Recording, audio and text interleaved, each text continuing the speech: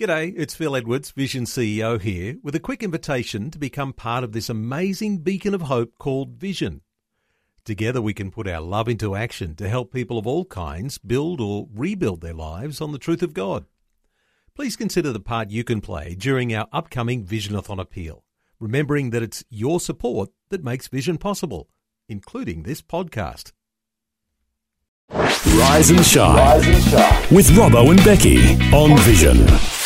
Well, we say, hey, y'all. I figured if Davo was going to practice our Aussie accent, I needed to practice their accent. So, hey, y'all, to our marriage experts, Davo and Ashley Willis. Hello. Hey, y'all. Oh, that's really good, I mean, your hey, y'all is better than Hey, mine. y'all. So. Okay, excellent. How's your g'day going, Dave? Are we getting there?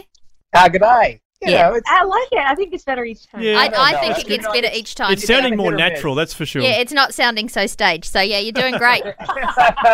We love it. I love it. We love it. And we love chatting to you guys.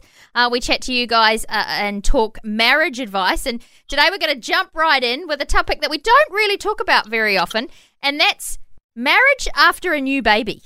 Mm. You know, you can be yourselves and, you know, just the two of you, and then you have a new baby, and then when you get used to that one, you might have another one. So it's just, you know, making sure you're keeping focused on that marriage when new baby comes. So new baby advice, guys. Yes, like I do. I'm so glad you guys are talking about this because it really rocks your whole world. I mean, it changes everything, and it's such an exciting time to have a child. But I don't think it's talked about enough how it can be hard on a marriage. And so I think, you know, my best advice is really, I think it's important for pregnant couples, like right now, while you're pregnant, to talk about, you know, some things that you want to do right out of the gate when it comes, you know, to your marriage after having the baby. And one thing that we had talked about before our first son, we've got 4 sons. Our oldest is now 15 years old. I can't even believe it. Wow. But after we had him, I remember Dave and I talked a lot about keeping a regular date night. And that's going to look different for every couple. And for us, we like to have one every week or every, 2 weeks or something like that. And after we had our oldest son, Cooper, honestly, as a mother, I was, nursing a baby and exhausted, and Dave is an extreme help, but there's a lot that's still on mothers. And I was, it kind of went by the wayside for me. And I remember one day my mother-in-law and father-in-law showed up at the door and they said, hey, we're here to babysit Cooper for an hour so you guys can go on a date, go out to dinner. You don't have to stay out long or stay out long, whatever you'd like to do.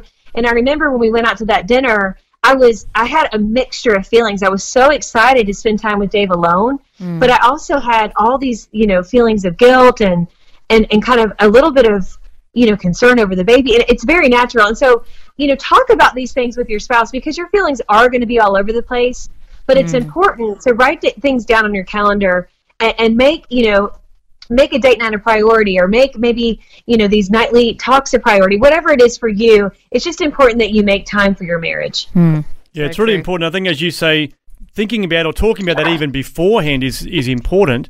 Otherwise it can just become this blur afterwards, and everything just goes into the nether.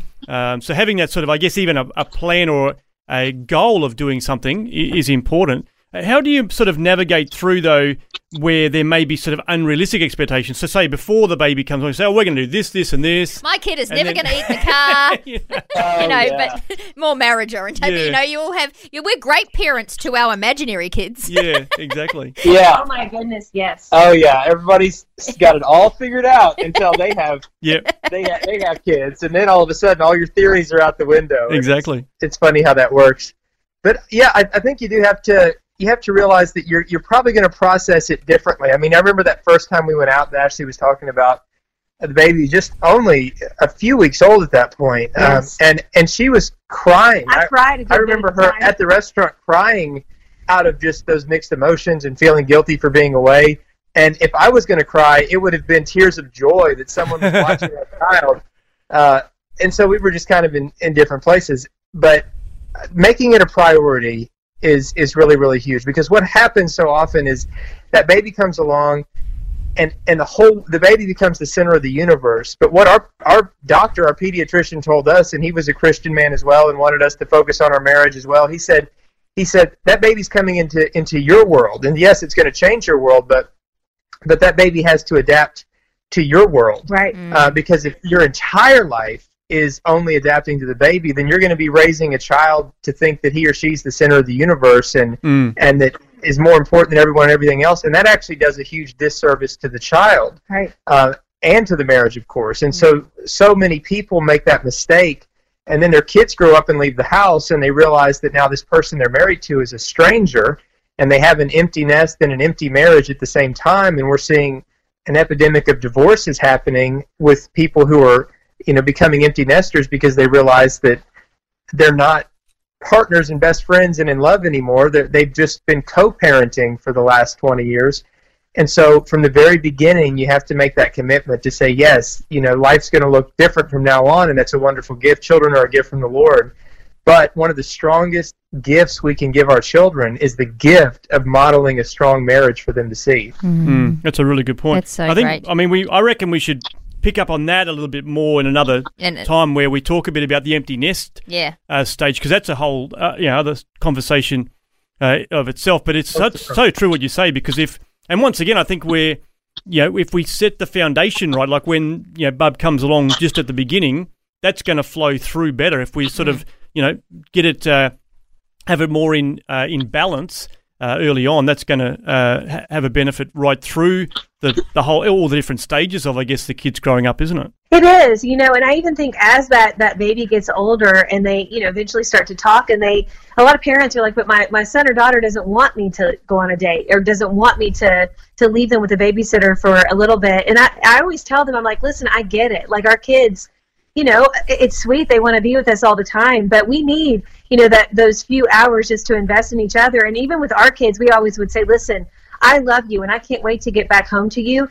but this is time for mommy and daddy to be together because we love each other too. And so it's just become like, it's part of the norm in our house. It's sad these days, after the pandemic, we don't get dressed up that often, but when they see me putting on some lipstick and like actually doing my hair and wearing something other than sweats, they're like, Mom, are you and Dad going on a date? So it's like they know it's coming once a week. That's cool. And that's great. It's just, I think it's really good for kids to see that you actually want to be together. Yeah, exactly. You're more than just their parents. You know what I'm saying? I mean, not that being your parents is awesome, but there's more to your life than that. Yeah. And I think it's modeling it too, because obviously when they do grow up and get married themselves, they're going to see that that's just a normal part of marriage. And so there's going to be that natural flow into that as well for them. Excellent. Yeah, that's one of the, again, best gifts you can give your kids. Is so many kids are growing up today and they're scared to get married because they haven't seen really many healthy examples of it with celebrities or even in their own home. And so if you have the kind of marriage that makes your kids excited to be married someday, I think that's a true gift that you're giving them. Yes. That's great. Excellent. Good stuff. Well, there's some great tips in there. As always. And certainly for those that are in that phase, it is a very busy and crazy. And I mean, obviously there's lots of hormones in there as well. It's for sure. And that's just for the blokes. It's not about the girls. But, Yes. And men, do whatever you can to serve your wife in those early days with the baby. Just serve her, give her foot rubs, do whatever you can to lighten her load. Change those diapers. Change those diapers. The nappies. The nappies. The nappies, yep. Yeah, see, we're rubbing off on you. It's awesome. Great tips. I love it. Yay. Awesome. Well, look forward to catching up with you guys again, and I think we will pick up on the empty nest next time and talk a bit more in depth about that. But thanks for your time, Dave and Ash. Oh, absolutely. We'll see you next time. Thanks for taking time to listen to this audio on demand from Vision Christian Media. To find out more about us, go to vision.org.au.